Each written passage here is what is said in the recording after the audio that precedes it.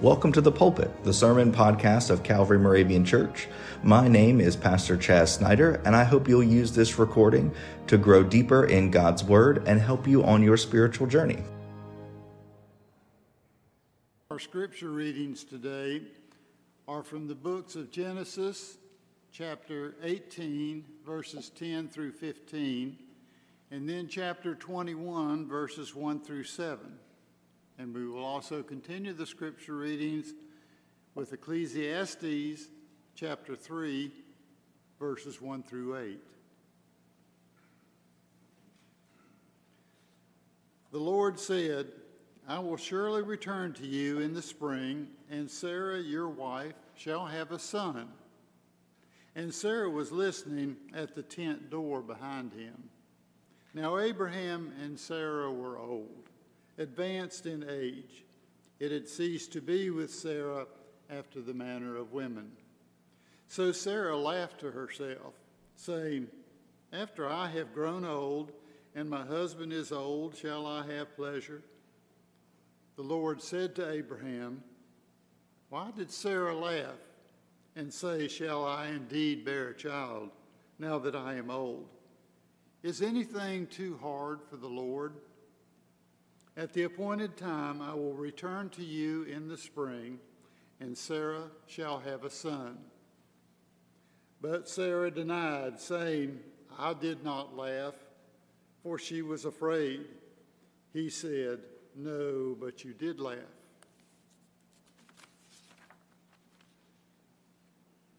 The Lord visited Sarah as he had said, and the Lord did to Sarah as he had promised. And Sarah conceived and bore Abraham a son in his old age, at the time of which God had spoken to him. Abraham called the name of his son, who was born to him, whom Sarah bore him, Isaac. And Abraham circumcised his son Isaac when he was 8 days old, as God had commanded him. Abraham was 100 years old when his son Isaac was born to him. And Sarah said, God has made laughter for me. Everyone who hears will laugh over me. And she said, Who would have said to Abraham that Sarah would suckle children? Yet I have borne him a son in his old age.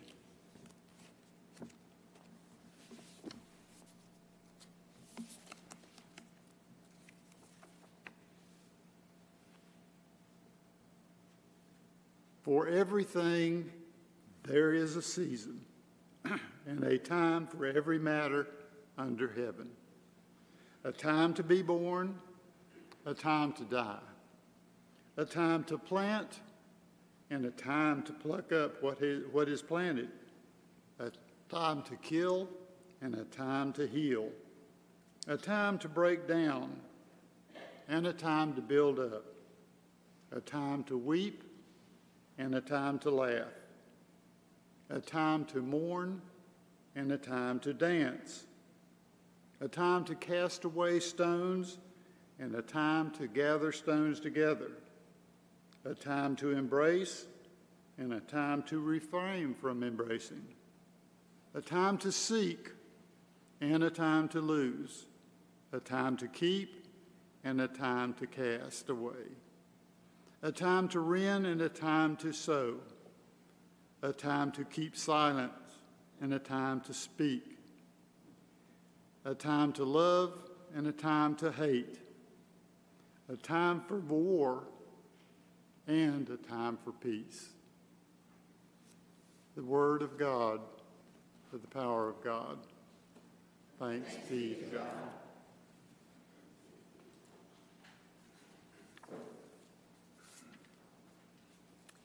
If you'll join me in a moment of meditation and prayer.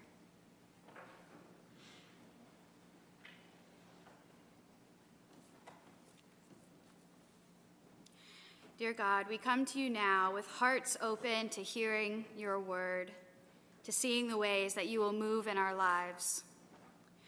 Lord, we pray for this community, all the people that are on our prayer list, and all the people unmentioned.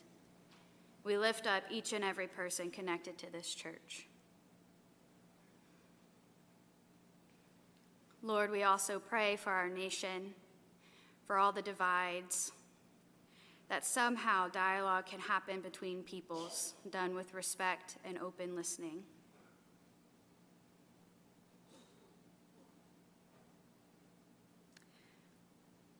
We also pray for the world, for all the things that we are facing in similar ways, even in different places.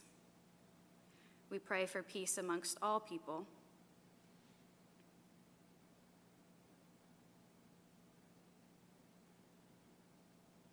God, we also lift up those who are sick and afflicted, hungry and homeless, missing love and kindness in their lives, and all those who need a little more joy.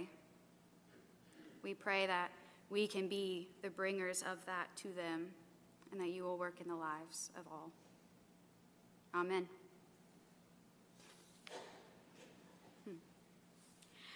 I'm excited to be with you all this morning, even if someone might have forgotten to officially ask me and I just saw my name in the bulletin one week. One of the things I struggle with most with being a pastor is finding the balance of being me while holding all the things that people think a pastor should be.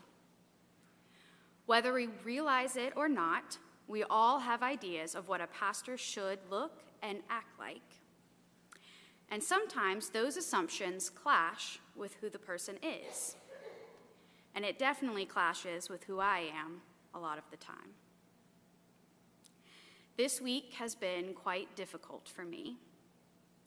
I have an autoimmune disease and it flared up really bad this week, and I had to miss a few days of work for the first time. I found myself crying, wanting to be a normal 26-year-old who can go to her job, meet up with friends, and live life without chronic pain. But as our Ecclesiastes passage reminds us, there's a time for everything. And while the week may have been a time to cry, I'm declaring that today is a time to laugh. There are many denominations and some Moravian churches who have a tradition. It is on the Sunday after Easter and is called Holy Humor Sunday. It's a day to let loose, live into the Easter spirit, and laugh. The resurrection is upon us, so we should rejoice. It is also a day planned to give the pastor a break from all the Holy Week and Easter festivities. So another sermon, why not make it funny? So while a pastor is supposed to preach and enlighten you, I'm going to ignore that and do what feels like me, which is leaning into Holy Humor Sunday. So I don't know if this is going to be a sermon or a poor attempt at stand-up comedy, but you can let me know afterwards. But we have examples across the Bible that depict people laughing and having fun, so I hope we can do that today. Here's my first bad joke of the morning, but I'm gonna need a volunteer. Chaz. Oh, me? So wait, you're telling me you're gonna tell jokes in church? Yes. All right, let's see. What do you call a book club that never got over the first book? I don't know, Maddie. What do you call a book club that never got over the first book? Church. Okay, that one was bad, but I hope it was funny, especially as a book lover. Do we have any animal lovers out here? Yeah? What about Target dresses? Why do we, generally speaking, love Target dresses? We love Target dresses because they almost always have pockets. And men in the room, you don't understand. Your pants always have pockets with adequate room to hold the things. So when we have dresses with pockets, it's a good thing. It's like when God made the kangaroo. An angel said, "Aw, it's so cute." And God said, "Thanks, it has pockets." Let's get serious-ish for a moment. Laughter is good for us. It brings joy and communicates so much so simply. In our verses from Genesis, Sarah is shown laughing. At first, she is even laughing at God. Of course, God calls her out on it, but it shows us that we can laugh. And we can laugh at God when something incredulous happens. Like how Marvel thinks they made the most ambitious crossover in the universe, but God made the platypus. Do you ever try to think what was going on in God's mind when he decided to make some of these things like a platypus? I wonder how that one happened. Sarah shows us that laughter is good. She named her son Laughter to show that God has brought joy into her life, even in her old age. She thought that God was wild for saying she will bear a son that old, but it happened. Who wouldn't laugh at that? And then Isaac was here. That brings more laughter, and the impossibility of it brings out a giggle too. Laughter can be a coping mechanism.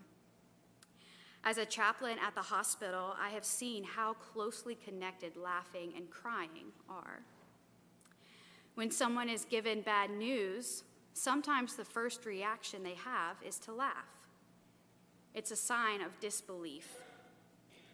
Similar to how Jesus said he was going to die for us, but no one believed him. I imagine when Jesus said that, a couple little chuckles went around, and the disciples said, "Yeah, okay." But then Jesus did die, and they cried, and we cried. But Jesus rose. Jesus was resurrected, and now we can laugh with joy for the light that has been cast into our world. There is a time to cry, and there is a time to laugh. This time, right after Easter Sunday, and in the liturgical season of Easter, is the time to laugh and rejoice. So here's another bad joke for you. So Chaz, I need your volunteer services. I thought I had the day off today. Sorry. All right. Did you know that I know what God's name is? Maddie, how do you know what God's name is? Jesus taught us. It's in that prayer. Which prayer? Our Father, who art in heaven, hallowed be thy name. God's name's Howard. That's pretty good. We can laugh and we can cry. There are times for everything, as Ecclesiastes tells us. I do really love this book in the Bible. It can be a little dense and a little what's the point, but I think it gives a genuine take on the human experience. Although I do think I lost a few brain cells every time I tried to spell Ecclesiastes. It could be a good book in the Bible to read when you can't sleep at night. Just make sure you don't accidentally open to Isaiah 57, verse 21, when it says, "There is no rest for the wicked." Might keep you up longer than you need to be. What could also keep you up is a joke about children. And we have a ton of kiddos here, so parents, I'm sorry. But the joke is when a parent tells you, "Yeah, my son is an angel," and in your mind you say, "So was Lucifer." That's a bad one. So hopefully that doesn't keep you up at night. But if it does, you can nap. Just like laughter is good and encouraged by God, so is napping. Remember that one time in 1 Kings chapter 19 when Elijah was like, "God, I'm so mad, I want to die." So God said, "Here's some food. Why don't you have a nap?" So Elijah slept, ate, and decided things were not so bad. We can never underestimate the spiritual power of a snack and a nap. Naps and snacks. What great inventions. Who needs exercise? By the way, I do have an answer if someone ever asks you to exercise. Chaz? What is that? This is another joke. Oh, this is a joke? Mm-hmm. Okay. Yeah. Okay, I'll bite. Do you exercise? Yes, I walk with the Lord every day. I tried to tell y'all this might not be a sermon, but bad stand-up, so you can't say I didn't warn you. But I hope you are hearing the underlying message. It is good to laugh. It is good to smile and rejoice. The world is getting heavy and feeling heavier by the day, so we need spaces to let loose and laugh.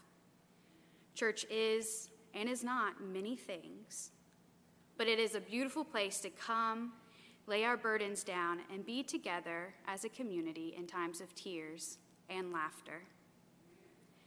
Just as I hope we practice being there for one another when someone passes or an illness comes on or whatever life thing happens, I pray we can also come together in the joy. It was beautiful on Easter to see families come together. It was a good example of coming together to rejoice and be in good spirits. Kids were running around the sanctuary, people were laughing, and there was a feeling of joy in this building.